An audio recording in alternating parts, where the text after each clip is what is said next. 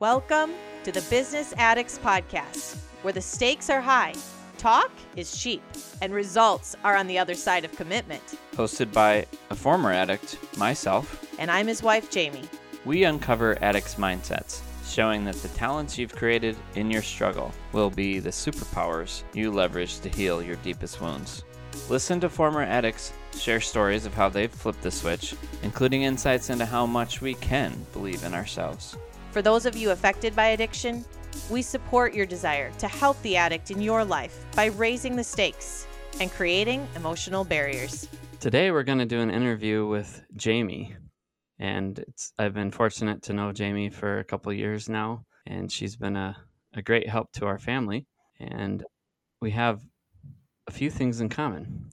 It's not too often that we get an opportunity, so far at least, to interview a lady that has had an addiction, and so I'm really looking forward to this, Jaime, and hope that you can share with us some of the hope that you've received from all the healing that you've gone through.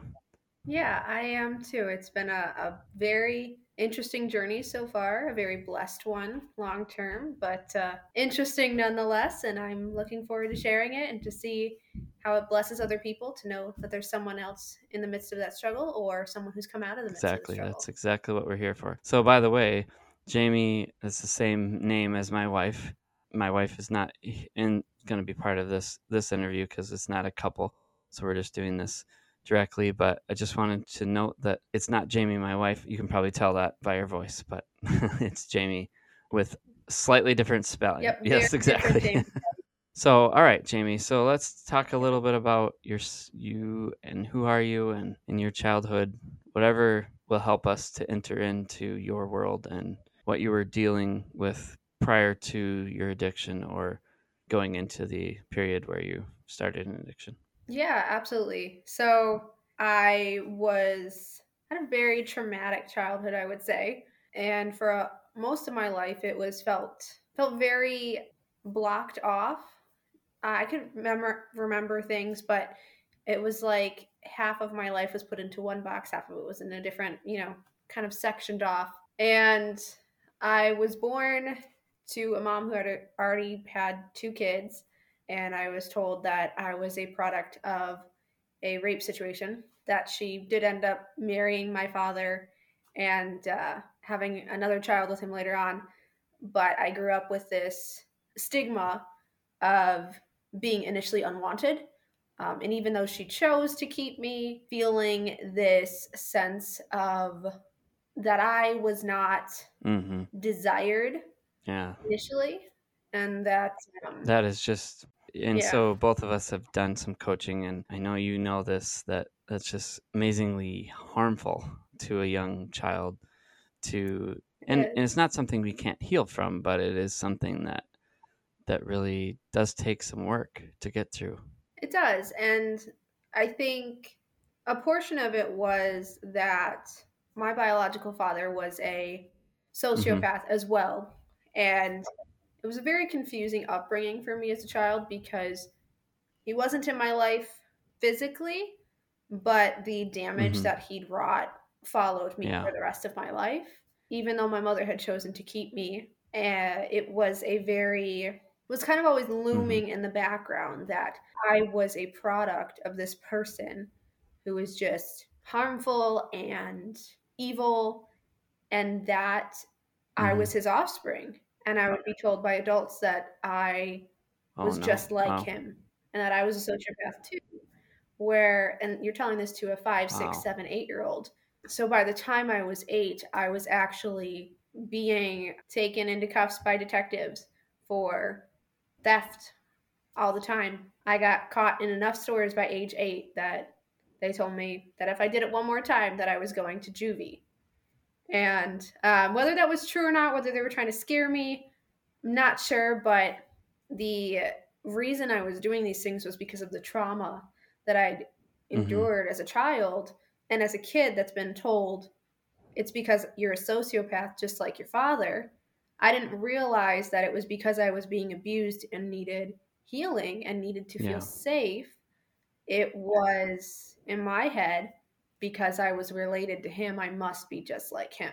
By the age of 8, I was reading all of these books about how sociopathy becomes, whether it's inherent, whether it's created, how you can know if you're a sociopath. And the struggle is that when you're a child, you're understanding the world through a very different lens. You're not seeing it as it genuinely is. You're seeing it through these childlike eyes that you think you know things that you don't fully Yeah. I think know. And you it's can't until at grasp. least 7, and it's probably later in some people that we're taking everything as our own fault. We don't really understand Yep. that it's possible for a parent or someone else to harm us. Wow. Yeah. I think it took me until Yeah. I was 22 to Yeah, really this realize is definitely that. some heavy stuff, and I think that it's nice as you go Yeah. along that you're helping us feel the end of the story a little bit, because there's a lot here. There is a lot. I've heard people tell me, even just knowing a brief portion of my life, that I really need to write a book because it feels very fictiony long term. So if I were to get into it all, it'd be too much. But so as you Yeah. can tell, there's a lot of trauma in that past. When I was 11, we actually went into hiding from my biological father because he had threatened to murder us and a whole bunch of other stuff going on in that. At that time period, we left everything behind. We changed our identities. We couldn't contact anybody. And it was like all of a sudden, I had this disconnect. There were two separate childhoods now. The one that really happened that I couldn't access, I couldn't talk about. It wasn't safe if I were to even think about it. I was being told that it could lead to us being, Found. Yeah. killed, basically. So it created this identity Mhm. crisis in me, which as an 11-year-old is not the best No. thing. You're not prepared to handle any of this, and you're being taught that not only can you not talk about your childhood, but if you do, you're going to endanger everyone that you love. So now you're responsible for the survival Wow. of your So family. little bit of fear here. Extreme amounts of fear. Oh. I lived so much fear that I didn't even know I could fear things because it Mhm. felt so normal to me that I really thought I wasn't Yeah, afraid of interesting. anything. Yeah. It's very interesting when the Holy Spirit actually showed me that I was just afraid of everything. I was like mind blown. I was like, I thought I was fearless, but the reality is that I so Yeah. lived with fear that it became like my life just became normal. We went into hiding, changed our names, kind of lived this complete separate life, even told people different background stories. Like we told people that we lived in states that we never did. I had Mhm. a whole life that I got to tell this fiction. So that became like I was already struggling with lying as a child, like severe lies. I had trouble telling the truth at all because there was this inherent piece of me that believed that I was not good enough. So I would just lie, even if the truth would be less damaging. It wouldn't get me in Mhm. trouble at all. I just so believed that everything that I was going to do was wrong that I Yeah. just would lie. That way, maybe Yeah, that somebody would isn't like this me. interesting? So we just got Uh, layer upon layer, and this is what, it's hard sometimes because the adults in our life, they don't understand any better either. But yet, like, no. there's just these layers being built up by Satan. I don't know how else to say it. I mean, just when it's Absolutely. just lies upon lies, those are, and certainly Yep. as we get older, we're agreeing with or accepting those lies and building on top of them. But yeah, it doesn't get any better, does it? It just keeps piling up. I think I Well, think it sorry. does I get mean, better. as I long as we think keep, that layering it on top of each right, other, it's like, the lies that right. That's true. the initial, like, prior to 8, there's a certain level of lying. Then Yep. there's the necessity to lie because of fear. And then, you know what I'm saying? Like, it's just like, it's like a house of cards. Absolutely. Yeah, absolutely. But you don't even Yeah. realize that you're Mm-hmm. lying. Yeah. You believe it. You believe that this is just Yeah. genuinely who you are, not layers that the world has thrown on you or layers that you've thrown on yourself to protect yourself. I got given this vision, and I know this is a little bit of a tangent, but I had given this vision from the Lord that it was this like statue, and the statue had like paints and layers and all these things over top of it, and it made it look really ugly. It was really actually atrocious. And you wouldn't want this art.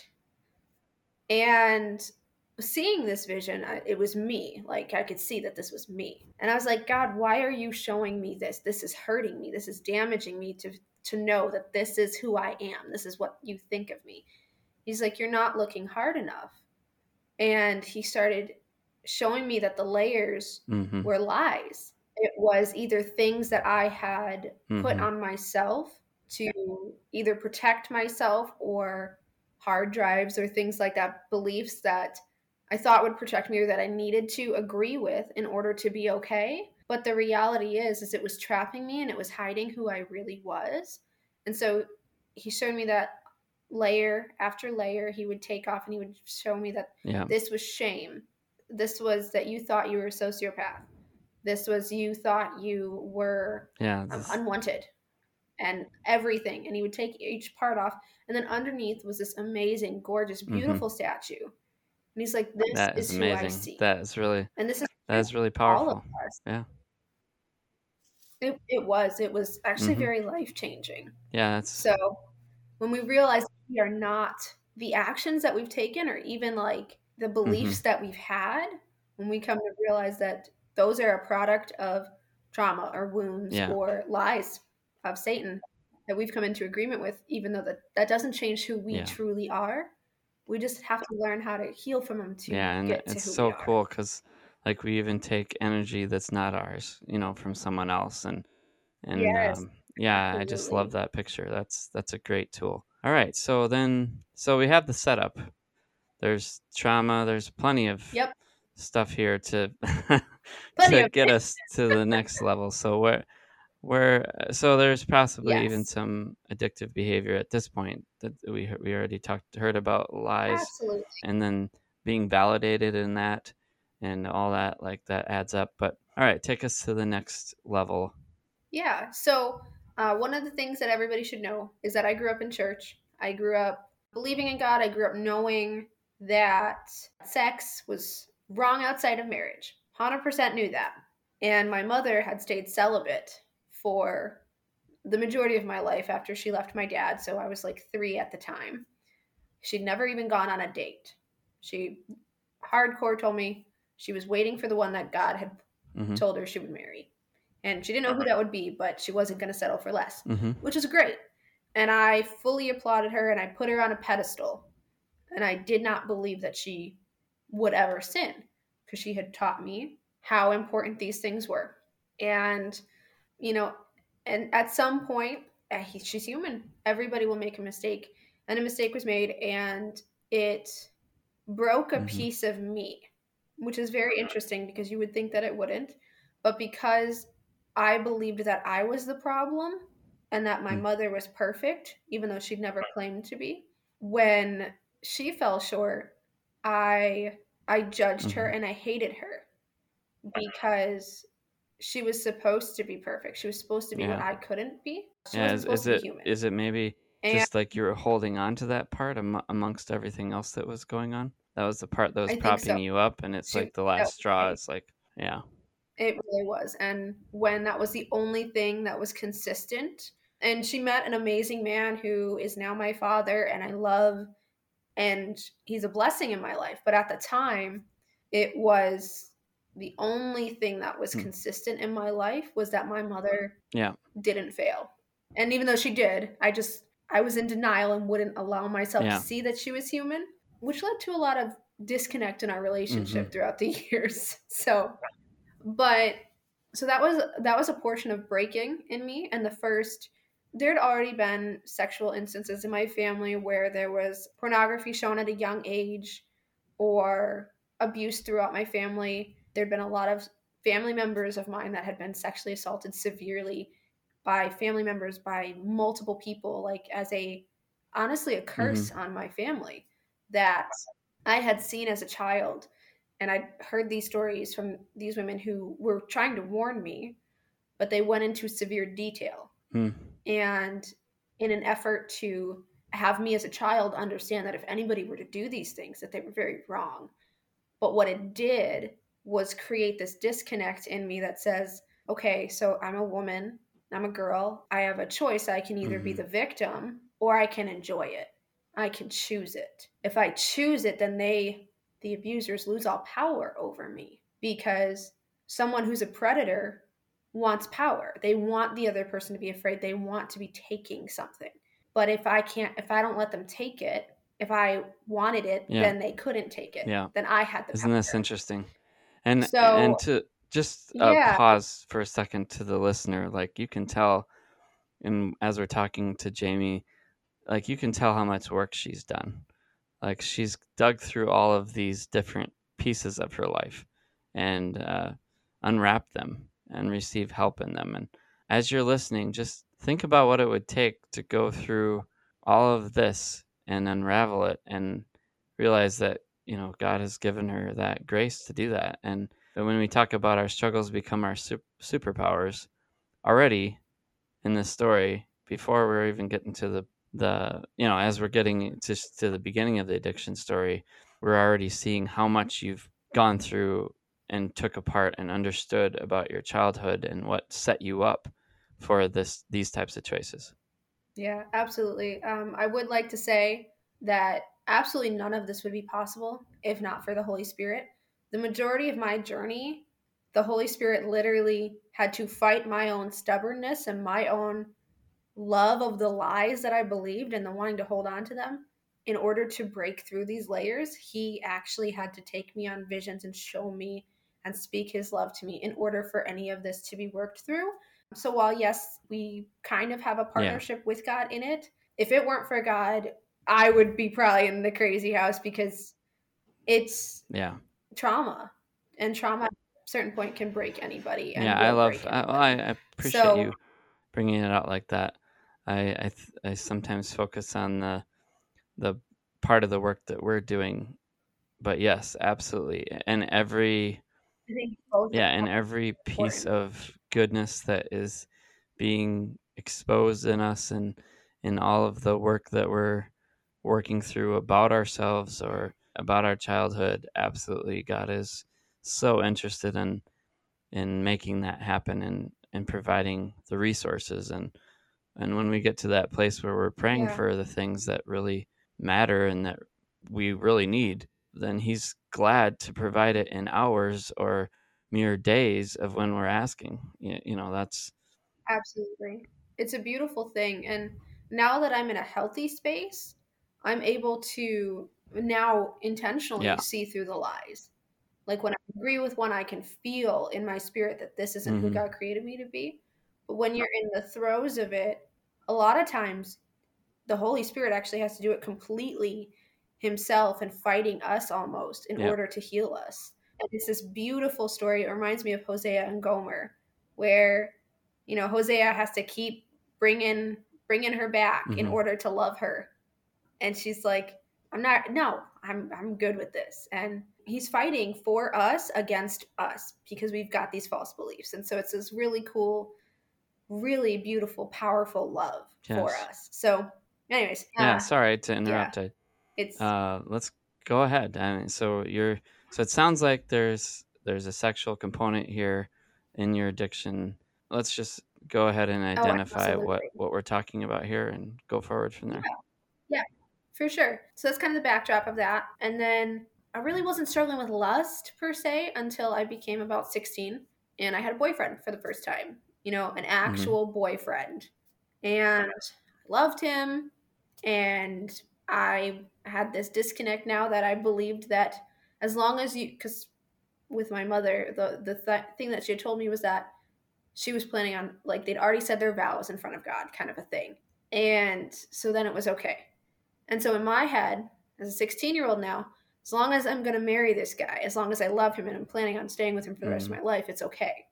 Which is, it's a lie, but it's what we Hmm. kind of tell ourselves as things happened. But that, at that point, there was this shifting in my spirit because I believed that I really didn't have an identity. I really didn't like who I was. I didn't know who I was. But the thing that had stuck with me throughout my entire life was that my value could come from sex. As long as I could know how to do it well, and then I could be of value.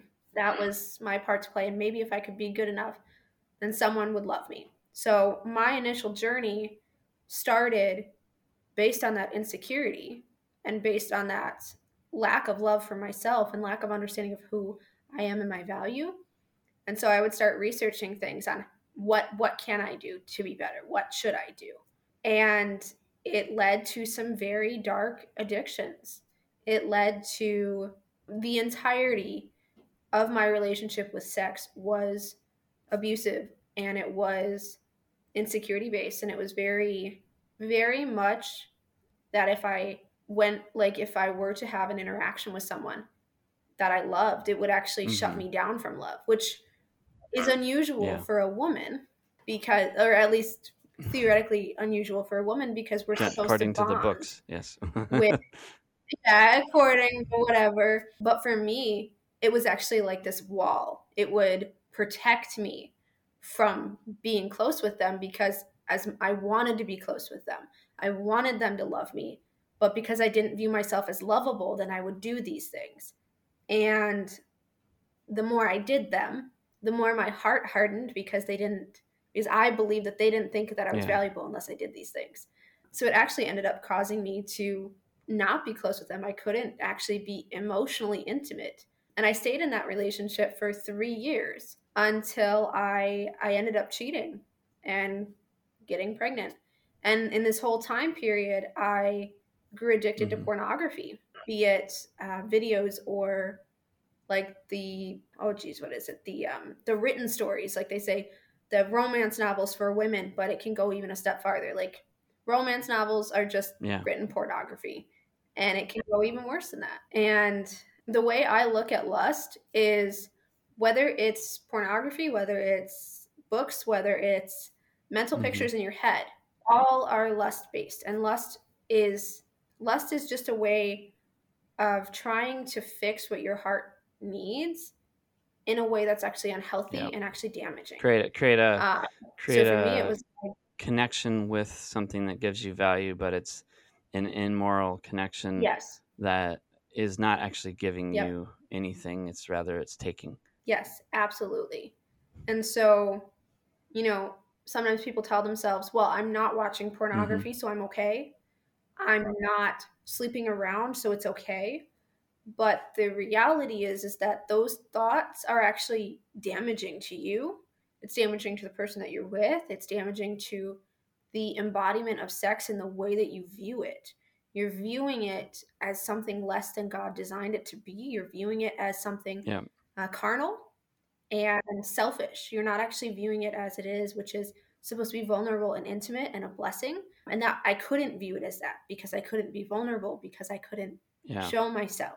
So that's why it cut me off, and why it shut every emotional door, because it either creates vulnerability or it feeds on vulnerability and it blesses the relationship and it brings you closer, or it is actually damaging you, and you're ripping pieces away every time, because you're not vulnerable and you're not being able to draw together. One thing I tell guys that are addicted is, if you're, especially say from a pornography or sexual side of things, like you're attaching your soul to other souls. And of course this applies to women too. And I think that as much as it might seem different or whatever to have this conversation with you, Jaime, I think that you're proving to us that this is a human thing, and we can all fall into traps. It's like we have certain stigmas and thinking, and it's just we're humans, and we can play whatever role we want to play that Satan gives us, or whatever. So anyway, that thought of just that we don't want to be attaching our soul to something that's not going to give us good energy. And a good relationship and a marriage relationship is just like incredibly, that's where you want to attach your soul to someone. It's a powerful thing that way. But so, wow, this is incredible what you've gone through. So now, and probably even just there was some damage even for the people involved in all of this. So Oh, how did absolutely. you? We've already heard some of the superpower part. I mean, you dig through this stuff so detail in such a detailed way, explaining even some of the reasons why you worked. What the process was. You've done a beautiful job, but like, how did you make that next step and Yeah, absolutely. So, one of the ways that I realized that I actually had a problem was every time that I would get into a relationship, I would choose to believe that I was going to mm-hmm, marry this person in order for it to be okay in my head to have sex with them. And then that way, if I had sex with them, then maybe they would want to marry me. With that in mind, I got involved with someone who was very damaging sexually. And there's different types of interactions that people have, different sex besides vanilla and whatever. And so I was in a damaging lifestyle involved in BDSM with this person. And it's what I thought that I wanted. Because again, I didn't view sex mm-hmm. as life giving, I viewed it as damaging. And as long as I was the one wanting to be hurt, no one would have power over me. So that's a lot of what comes into that Do you feel like lifestyle. you were like at that So point you were starting to like punish yourself? I mean, to a certain extent, you were doing that absolutely. already, but this is like an extension of that. It went another step. Once I had cheated, I got pregnant and had my daughter out of like not adulterous because I wasn't married, but Mm-hmm. basically the same concept. And I damaged a lot of people in that, but then it became even worse for me. And so I definitely think there was a huge Mm-hmm. aspect of punishment in that because I couldn't accept God's forgiveness. I could Yeah. never forgive myself because if I forgave myself, then I Yeah. was saying it was okay. And that's not true at all about forgiveness, but a lot Mm-hmm. of people have that concept. So there was definitely an aspect of that. So in this relationship, it was very actually abusive, even though it was consensual. And it was very short lived, thankfully. And at the end of it, the Lord had done something in me. It was almost as if He was everything that I had thought that I'd wanted, like absolutely, hands down, absolutely everything. And but what I Yeah. wanted was abuse. It was almost like either Satan or whatever the situation brought him in, and then God used it to showcase that that's not actually what I wanted. And at the end of it, that portion, the desire to be hurt, Mm-hmm. was gone. And it was like, that is not what I want. That's not, it didn't leave me No. feeling whole. It left me feeling Yeah. empty. Like, not even broken, it left me feeling empty. And whenever I felt empty, it's a sure sign to me that, I don't want that. If I can feel hurt by something, Mm-hmm. I'll go back to it. But if I don't feel anything, Yeah. it's gone. Yeah. No power anymore. That was your After that, breaking point of like, and on to start on to that go down the portion, road of yeah, healing. I mean, yes, yeah. yes, and then, yeah, and then right after that, I was in a Bible study, and I'd gone to church every single week. I'd never missed. I would read my Bible. I would pray. I was faithful in tithing. I would do all the things that you needed to do. And because I really did desire a relationship with God. But again, I couldn't forgive myself and I couldn't accept his forgiveness because Yeah, I I wasn't good enough. actually, I was I trapped. very much identify with that. I think that that was exactly me. I think we've talked Yeah, about this before. You saying it again.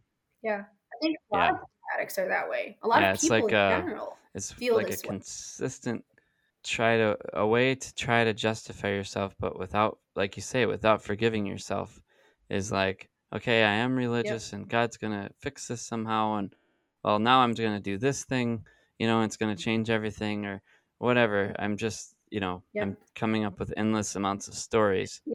And the reality is that we want to be set free, but we don't know how to be set free, and we can't really surrender it to God because if we surrender it, then we're giving up.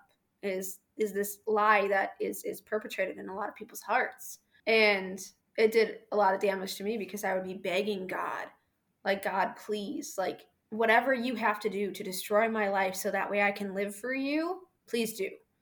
And I remember there's this, I think it's in Psalms, and it says, "Give me a heart of flesh, O Lord." And like soften my heart, basically. I have a heart of stone. Hmm. Give me a heart of Let flesh. me feel something And I again. remember, yeah, and I was done. I was numb. I had nothing in me. I didn't feel anything. And I remember singing this song, weeping, because that's what I wanted. I wanted to be able to have that. I wanted to feel something. But again, I was bound with fear and guilt and shame to where I didn't even feel fear and guilt and shame anymore because it was so persistent that you become numb to it. When your nerves are exposed to something for long enough, so consistently, your brain deadens it. And it's the same thing with your emotions to a degree. The Lord answered that prayer. And I was in Bible study one day, and it was a co-ed Bible study, but for some reason, we didn't ever do that prior, switched into girls and guys. And I was never very comfortable with girls. I always liked being with the guys. And a portion of that was because I didn't think I had value except for out of a sexual energy. So I could get that from men, even if they weren't interested in me. There's this attraction level that comes with opposite genders. And that for me was why I felt safe with the guys and I didn't feel safe with women. But so that was a setting for it. And I had female friends in this group and women who I still love dearly, who have been a blessing to me in my journey. And now we have a healthy relationship because I'm free of that. But at this point, I'm not free of it, still bound by it. I haven't struggled with lust for so long, have no idea how to get rid of it. Just finished this relationship. And I was sitting in there and my stomach hurt. And it felt like a snake was wrapping itself around my heart, around my intestines, and constricting and pulling, but not even just a constricting. Like, it wasn't my heart. It wasn't just breathing. It was like something was trying to kill me. And it was painful, like incredibly painful. And I remember panicking in my head and going, God, please let this be indigestion. What is this? And I felt very strongly from the Holy Spirit, that is evil. You need to pray it out. And I've never before heard anything like that. It was clear as day. And I was like, whoa, okay. So I'm like, ladies, I'm sorry to interrupt. I need prayers. I don't know what's going on. And they asked me to tell them what was going on. And so I explained it. And they're like, we feel like you need to pick a couple people to go and pray with you separately. And so I knew without a doubt who to pick, including this woman who'd really never been there before. I knew her, but she never came to Bible study. She randomly felt the Lord calling her to come in. I picked out these women. We went in the hallway and they were like, okay, is there anything that, you need to say or anything like that? And all of a sudden they laid their hands on me. I started sobbing. Like, I didn't cry normally. I didn't cry very much. Dead inside kind of a thing. And I started confessing. I started telling them about the sexual sins. I started telling them about the lies. I started telling them about everything. And I didn't do that before. Because, I might say, okay, this happened in my past. You keep up this good front because you're not good enough otherwise. Not that other people put that on me, but I thought, I'm not good enough. So, and they were all individually, they're like, we believe you have this spirit. And it's commonly referred to as a spirit of Jezebel. And what that means is, it's, for me, the way I look at it is that that's not the name of the spirit itself. It's the name for a list of symptoms. And the symptoms are control and manipulation. And a lot of times it comes with sexual issues, sexual desire to control or be manipulative in that as well. It comes with bouts of anger. It comes with a lot of things and everything but I didn't know. I'd never heard of this spirit. I'd never heard anything like this. So I'm just like, okay. And they're like, okay, we're going to pray over you and we're going to pray over you right now. And they all laid hands on me and they started praying. They started praying in tongues and I was like, oh, I don't know what this is. Even though I'd gone to church with them all the time, it wasn't something that I was really exposed to. And even though I knew it was in scripture, but, kind of glossed over that a lot of times. So they started praying for me. And all of a sudden, I felt the Holy Spirit and I felt him in this prayer as I'm weeping and sobbing and begging God. He takes it and I could feel it being grabbed and I could feel it flung out of me. It was like a visual reaction that my body had to what was going on internally and spiritually. And at that moment, everything that I'd struggled with was gone. The desire for sex or lust at all gone. The desire to manipulate and lie, because at this point I'm still lying. I'm still living by these false names that I had. I'm still not telling people my background story. I'm not telling them that I'm a domestic violence victim. I'm not telling them any of it. I'm still living by the lie of my background, and then I'm creating lies, and I'm, saying things that weren't true about how I got pregnant because I was ashamed and whatever else it was. I would lie about everything because I couldn't be And who I was. I It wasn't met you safe after to this, be it. so you never, Yes. I knew from the start most of it. I think you were pretty open at that point. So Yeah. Yes, I was. So gone through a lot of healing on that. But yeah, so all of these things I really genuinely believe since I was a little girl that this is who I was. I believed that I was rebellious. That's another symptom of it. Because I was just rebellious all the time. You told me to do something, I would immediately do the opposite because I can't be told what to do. But if you phrased it nicely and there's some manipulation to that even. I would manipulate. I was very good at manipulating people. Like I would be able to read them. I would be able to subconsciously know exactly what issue you were dealing with, especially men. It was very easy for me to know exactly how to manipulate them. My entire personality would shift, not consciously. It would just change. My energy would change. I would switch from either being like my normal bold self to all of a sudden I was like this 1950s simpering housewife that, wore pinup dresses and whatever else. And it depended on who I was around. And I would know what it was, what their sinful thoughts were, what was drawing their lust. And I would naturally become it. And that went away. Like to a degree, I still have that discernment on when someone's struggling. I don't think that they'll ever grow away. I think it's a blessing to be able to discern it, but it's no longer used to manipulate. It's now used in coaching to heal and to bless people and to be like, hey, yeah, that's one there's thing hope. my coach Like, taught me too. I guess I haven't talked to a lot of addicts about this, but the ones I have covered it a little bit. It seems like it's common that we get into this, mind control, mind justification game where we are putting a lot of effort into judging where people are at and trying to figure out if they accept us and how can we get them to accept us in a false way. And so it's like we do learn that it's a little bit icky, but instead of doing it out of fear, if we just switch it to doing it out of love, then it's not like we go around manipulating. But if you really love someone for real and you accept the love of God, then you're not going to manipulate someone in a wrong way. Like you might use that same skill to try to persuade them to something that would be good for them. Yeah. And coming from a place of empathy. Right. But you're not going to, you know what I'm saying? And at first I didn't get it. I was like, yeah. You're not manipulating at that point. Because I could manipulate somebody into good. Like I still have the skills if I chose to use them, which sounds a little arrogant, but again, the moment you go back to it, it's evil. There's a difference between telling somebody and allowing them that freedom to make their own choice and manipulating them like under the surface. Like I can sense when someone has trauma, and I know how to look like the person who's helping them and subconsciously subvert it and twist it and make it, then they're my pawn basically without possessing. They're still thinking that they're in control. Just energetically, that kind of thing. Yeah, and so absolutely. So you have the ability. People have the ability for good or evil at it, and a portion of that is what we choose. And a portion of that is sometimes you are choosing evil things without intending to because of crap that you've got on you. The layers, basically. When we have those layers, we can't see clearly. We can't see ourselves clearly.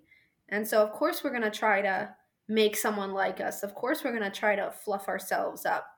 But when we genuinely know ourselves and we are actually in ourselves, we realize that we don't need to do that.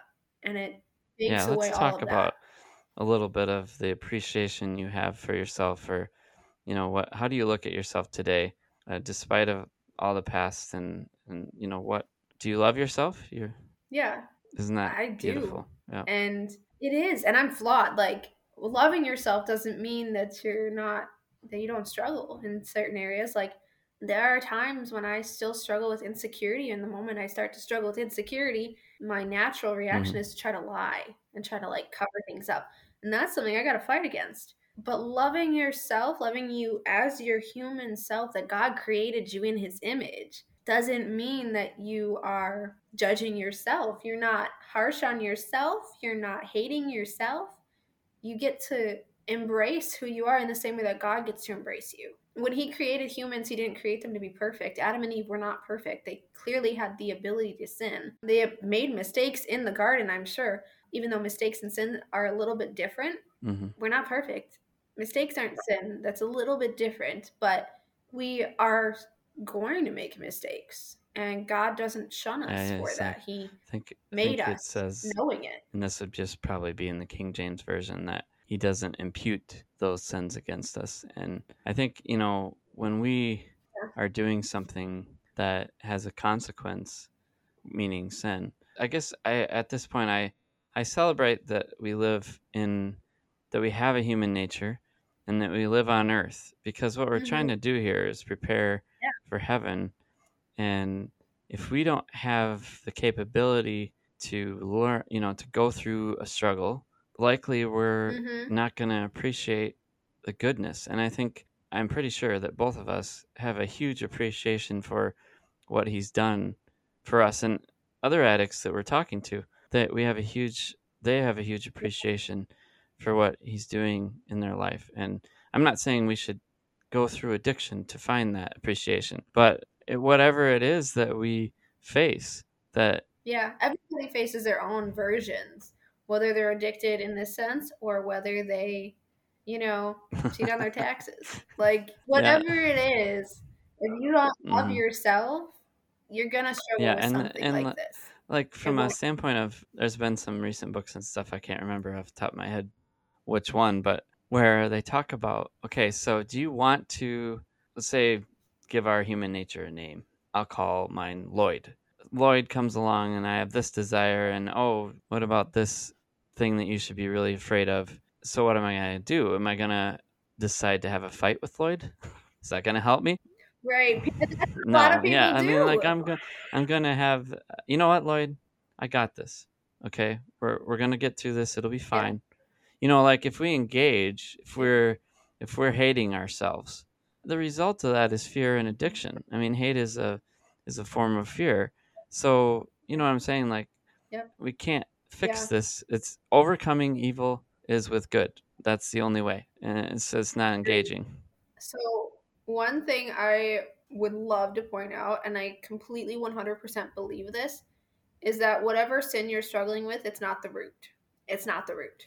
I believe that the root of things are wounds. Mm-hmm. Yes. So God designed us to have this beautiful relationship with him. Our spirit, our soul knows it. But when we have an active desire to sin, not just like, oh, we sin on accident or we just like whatever, there's a Yeah. root issue Yeah. to sin. And for me, mine was a wound. My wounds were many, Yes. and God went through layer by layer and healing the wounds. And until he healed all of the wounds, like he took that initial spirit out of me.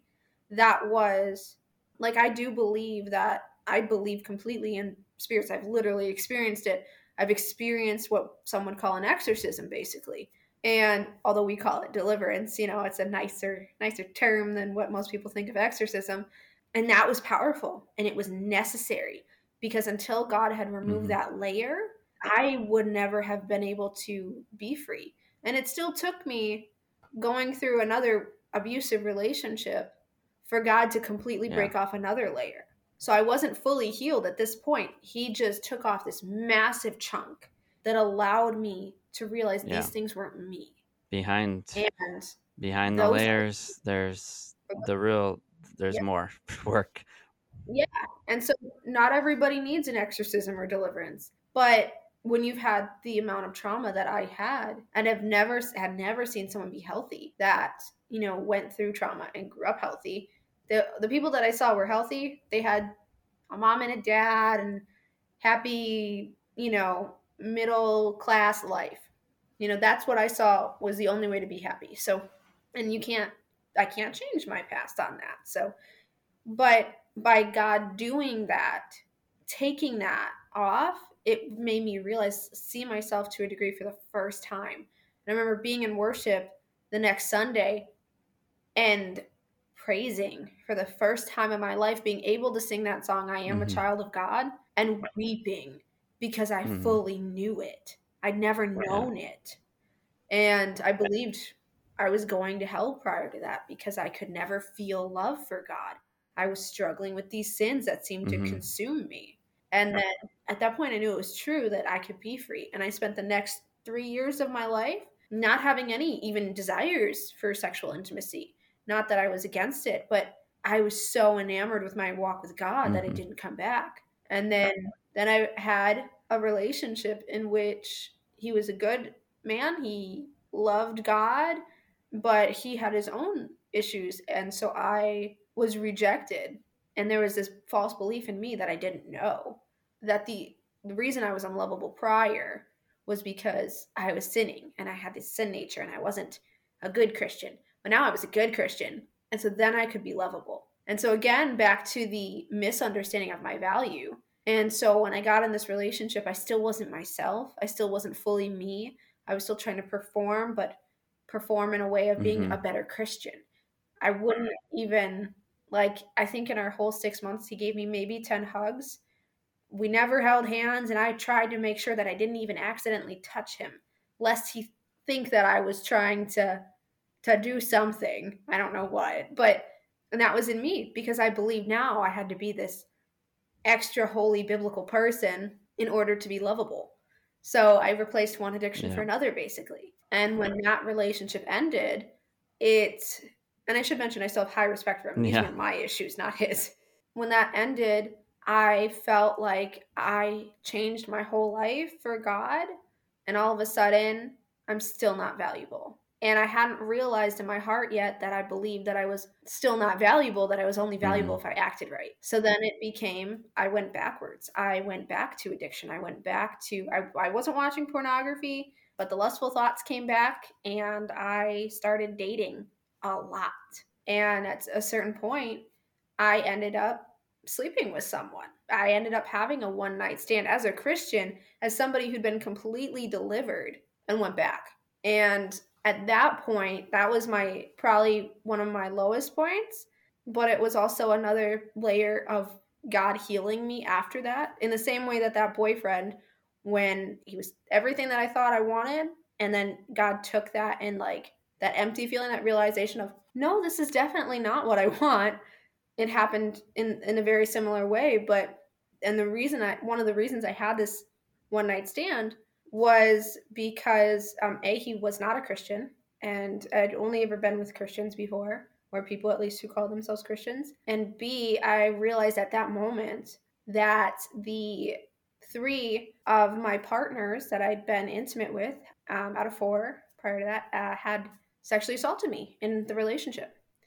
And I hadn't ever realized that or accepted that this was wrong. So this was a portion of why I was still struggling with the temptations, with this desire to punish myself, this desire to be used, because I had not accepted that someone had done wrong to me. I had actually built them up into my head as these great men, who they are.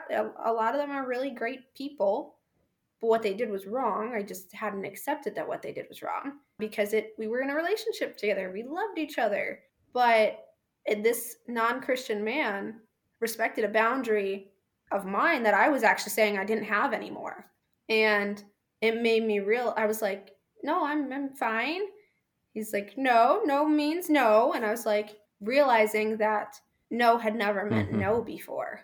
So in the past, in your prior relationships you were in those relationships with all these beliefs and everything that we talked about earlier, they hadn't had a respect for, well, and to a certain extent, maybe some of it was the way you were looking at it and communicating with them, but there was not lines, Absolutely. There wasn't respect there.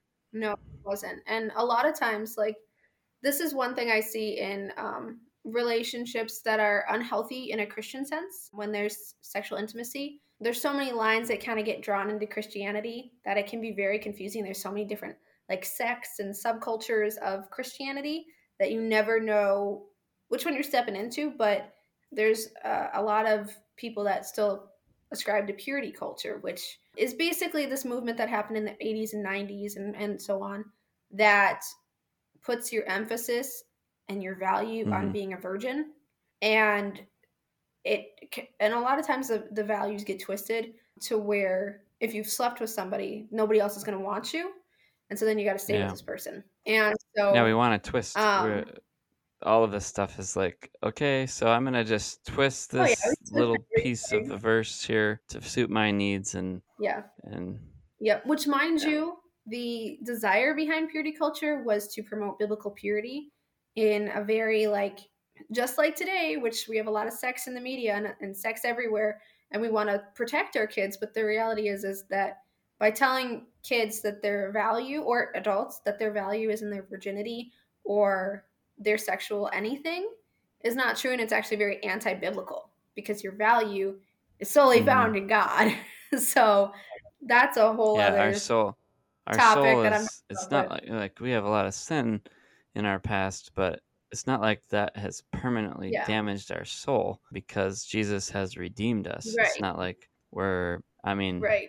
well, who knows? Maybe God knows. But the way I read the Bible, it's that his blood has washed us clean as Amen. possible, beyond like back to the way it started. And that's what I feel like real healing is, getting to that level of, all right, so at the end of your story, there was these layers that, I mean, it seemed like as I'm listening here, it's like you're unraveling all of these different house of cards we talked about in the beginning, and really there's a, even here at the end story in the one night stand, there's something that's you're realizing that's even deeper than what you thought, which was that hey, someone can, like, it's like there's a relationship here where I can be close, he can respect me, there can be boundaries I can set, there's things I can, just a ton of different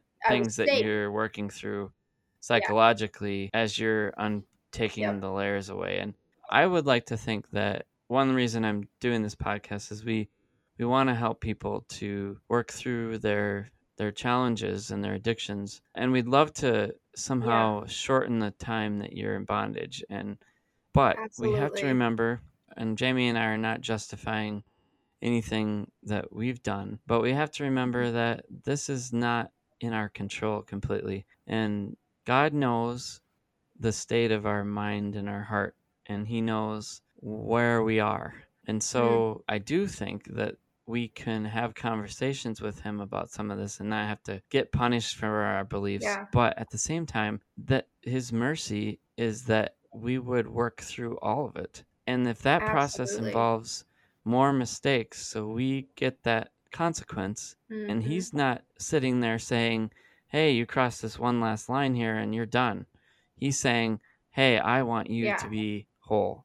I want you to be healed. I want you to receive what I intended for you to be in the beginning. And I want to expose the part of you that is good and that I can work with consistently. So, there is a lot of complication to, and I'm just, for myself, I'm thinking through, like, okay, so I have this desire that I would help other people to make it so it's not 20 years of addiction or whatever. Well, that's just me, and God is going to use what we're talking about and every one of these podcasts in the way that he wants to. So just be sensitive to what he wants to do, and of course whatever I think is immaterial. Absolutely. I think that we expect our journey with God to look very perfect. Once I'm a Christian, it's all going to be good, and I'm going to not want to sin, and it'll be great because I love God. And the reality is that we are messed up, and we have a lot of that layer. A lot of the actions that we take are out of these layers. I do not believe that, I 100% believe that my sleeping with someone outside of marriage was sin. Straight up was. And even in this time, like, my heart was hardened against God, and I knew it. I didn't want it to be, I would pray. I'd be like, God, I need you to heal me, because I was in a very low point of my walk, believing again that I had no value.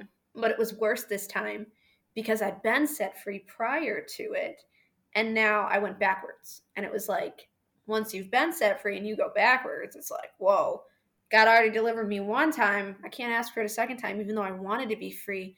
I was again trying to do it in my own self, and that leads down a bad road. But I think ultimately God did use this. And so after this one night stand, in a way, it was actually very healing, because I, for the first time, really fully had the knowledge that my consent would be honored. This man was not a Christian. He had no desire to have a relationship with me. He had no intentions of it being anything other than a one night stand. And I knew that. And I was good with that, even though I've never been good with that before. Still not good with that. But at that moment, I was like, I need to not have the emotional aspect of sex, and I need to just know that I can say no at any point.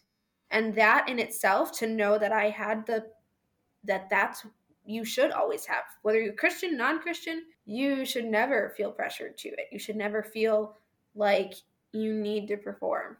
And that was healing. And so after that moment, that desire, the desire to sleep around, the desire to be used again was gone. The struggles with lust were again gone.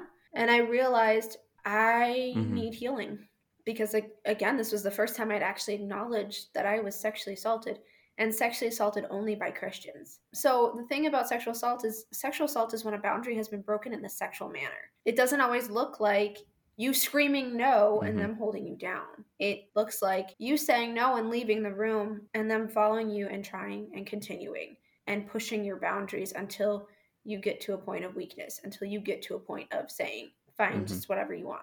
Or manipulating you and guilt tripping you and saying, well, if you really loved me, if you really trusted me.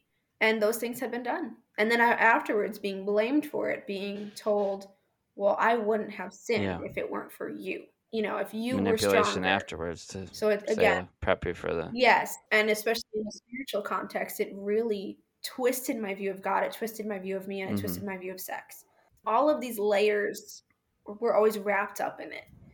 And so after this incident with this man, and I went to my Bible study, and I was like, so this is what's going on. I was like, I sobbed in Bible study, broke down, ugly crying, telling them about where my faith was at, the recognition. I actually did a Facebook Live the next day after this incident, after I had this one night stand, being like, I'm in a really bad place, and I've been sexually assaulted, and I'm just recognizing it. And it's not been, I know that not all Christian men are like this at all, but I'm also saying that the amount of Christian men who agree with this behavior, it's done damage to me. And thankfully, God had put right during this time period, these amazing Christian men in my life who were there and were like, no one should ever do that to you. And this is what God actually says. And this is how a godly man acts. And so I'm so very blessed on that. And a lot of those men are still my friends. And that was very healing too, to know that there are good Christian men out there. I didn't want to destroy my faith in Christian men, because it shouldn't at all. Those actions by those people who call themselves Christian did not reflect God. And it did not reflect the heart of someone who's healed. They were acting with their own brokenness. And while I forgive them, I'm not going to be okay with somebody doing that again, you know. But I decided I was going to step away from dating and take my time to heal. And I was like, I don't know how long that's going to take, but I'm giving myself the ability to process this, and the ability to ugly cry, the ability to be angry, the ability to say what they did was wrong. And I don't harbor any ill will towards them. In fact, I pray for them. I pray blessings on them. These were years ago, and hopefully they've grown and changed and gotten healed of their own things, and they're no longer that person. And I don't think not one of them intentionally set out thinking, I'm going to be this person that's going to push these boundaries.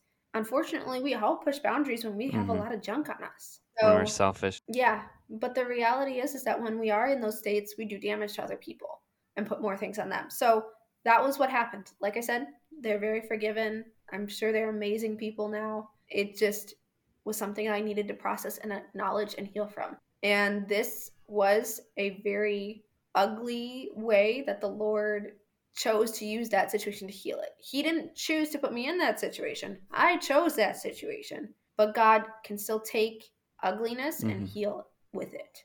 That's the beauty of who God is. You know, it said in scripture, it says, and I'm paraphrasing, but God will use everything to the good of those who love him. And even our mistakes is basically like he will use everything. We sin, we make mistakes, we do stupid things, we do dumb things, and God can still use it to heal us or use it to heal others. That's my kind of processing through that. And the thing that I think that every person who struggles with any addiction or any sin, but especially any sexual addiction, it is a journey.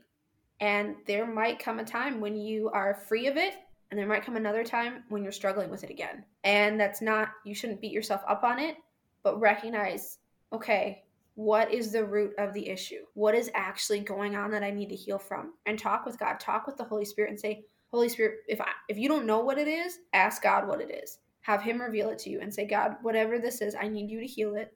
I need you to get to the root issue. I don't like what's coming out of me because, again, lust is not the root. Lust is a symptom of the issue. Whenever we are trying to take something, it's because there is something in us that thinks that we need something else to heal, that we need something. Need is not being met. And it's not the immediate thing of like, oh, I guess I need sex. No, that's not the reality. There's some wound in us that is trying to heal itself by doing something that's going to damage us. Probably the most popular book for me to mention on this podcast, at least so far, so I don't know if it'll be in the future, but Wild at Heart by John Eldredge. And that's exactly what he talks about, which is that the addiction is coming from a place of need, of a wound, and rejection, or I can't remember the other one, but basically I'll have to read it again on the next podcast. Oh, no, just kidding. Anyway, yeah, I mean, there's something that's missing. And so for me, the end of that healing journey was to give that part that was missing in my childhood, the rejection that I felt from middle school, or even from being the oldest and not having a dad home very much, things like that. That some of it I made up, some of it was real, some of it was painful. That rejection, when that was the healing for me, was when I gave that to God.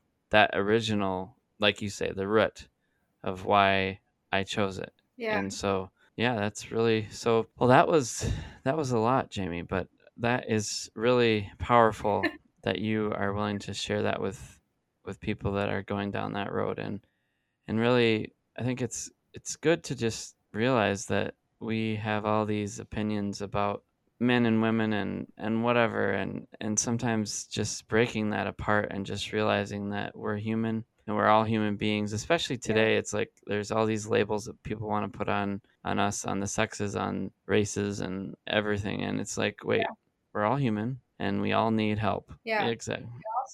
We all struggle with things. Lust is not a man issue. Lust is a people issue because, again, it's not the root issue. We all struggle with all types of sin. No sin is differentiated by sex, or gender, or any of that. It's differentiated by, well, it's not of God. That's really it. And we all struggle with it. We all struggle with different things. And the amount of women that I know that actually struggle with lust but don't ever feel like they can talk about it is quite a few, because it's been talked about, especially in church, as a man issue, and that it's not something that God designed for women in any way. And it's very interesting, the people that believe that, because it puts women and men into these boxes that God didn't design us for, but they think it's what God designed us for. And it does a lot of damage because men don't feel like they can talk to women about it, and women don't feel like they could talk to men about it, even though men are the ones that are stereotypically the ones that should know what it feels like. And then you've got, I remember being a teenager and struggling with this in church. And we went to a teen conference when I was, I think, 18. And they had you could go out into they had tons of different teachings. and the teaching was about lust and pornography and how to overcome it. And it was supposed to be a co-ed class. And I was so excited. I was like, I can get help. They can tell me what I can do, and there's people who are like me. And my pastor at the time told me that the girls were not allowed to go from our church. There were hundreds of churches there, and so there were going to be girls in there, but he was going to have all the boys attend it, and it wasn't appropriate for girls that they knew to be in it. And so we were going to go and we were going to make friendship bracelets in the women's about how to know your worth as a woman. And I remember my female leader, actually, I've never seen her upset before, but she was actually very upset because of the that and the reality that I was again being told that there's no help for you. You're weird. This is a man issue. This isn't a you. If you have this issue, well, I don't know what to tell you. Go make some friendship bracelets and let's talk about your beauty. And those are great. Those are great things, and some people need to hear that. And I think we all do to a degree. But at that moment, like, it was just this context that, well, God doesn't have help for you. You're beyond. That is amazing. Help. I'm really glad we closed with that. Like, just you're breaking down whoever's listening.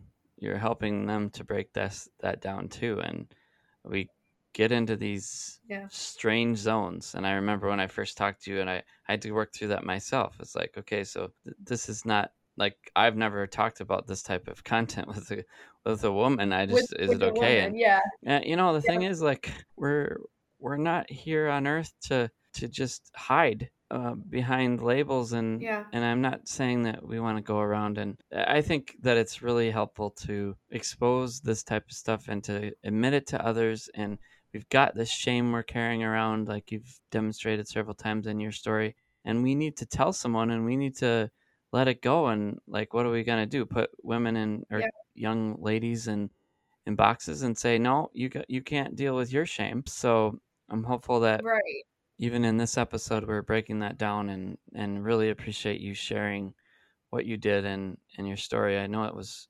I think we're at about an hour and 20 minutes right now, but it was a lot, but yet, like, there is so much in this story to dig into what God did for you, but also what you realized, and the wounds, and just very beautiful. So thank you very much for sharing. Thank you for having me. It's been a blessing, and I'm encouraged, and I pray that, this would somehow help someone else. Yeah, the Lord very would good. use it. Yeah, I think I know you've told a lot of people. So do you still feel like, after all of the different layers to the story and how much you've told, that it's still healing every time you tell it? Yeah. Yes, it's a stamp that I make in the dirt each time, that I am not going to hide. I'm not going to lie. I'm no longer that person. And every time there's another scripture that says something about hearing testimonies, like we were saved by the blood of the Lamb and the word of our testimony. And I believe that that's true. I believe that every time we speak about what God has done, it is a reminder to ourselves, as well as a blessing to other people, but it is a reminder of God has delivered me. There's a reason the Israelites still tell those stories about the desert and what God delivered them from, and they celebrate it. And it's, God delivered me from this. And it's a reminder, the stamp in the dirt, again and again and again. Absolutely.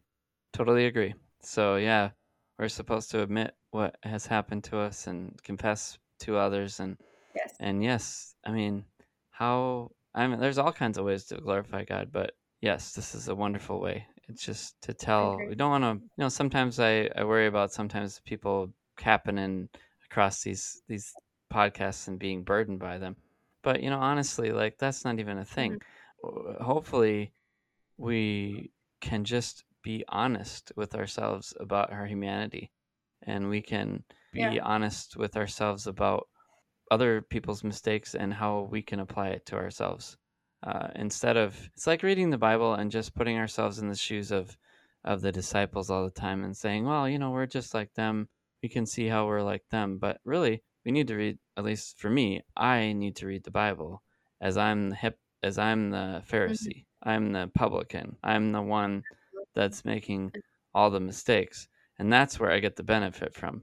If you're listening to the podcast and you're having trouble with the fact that we're human and there's sin, I feel sorry for you.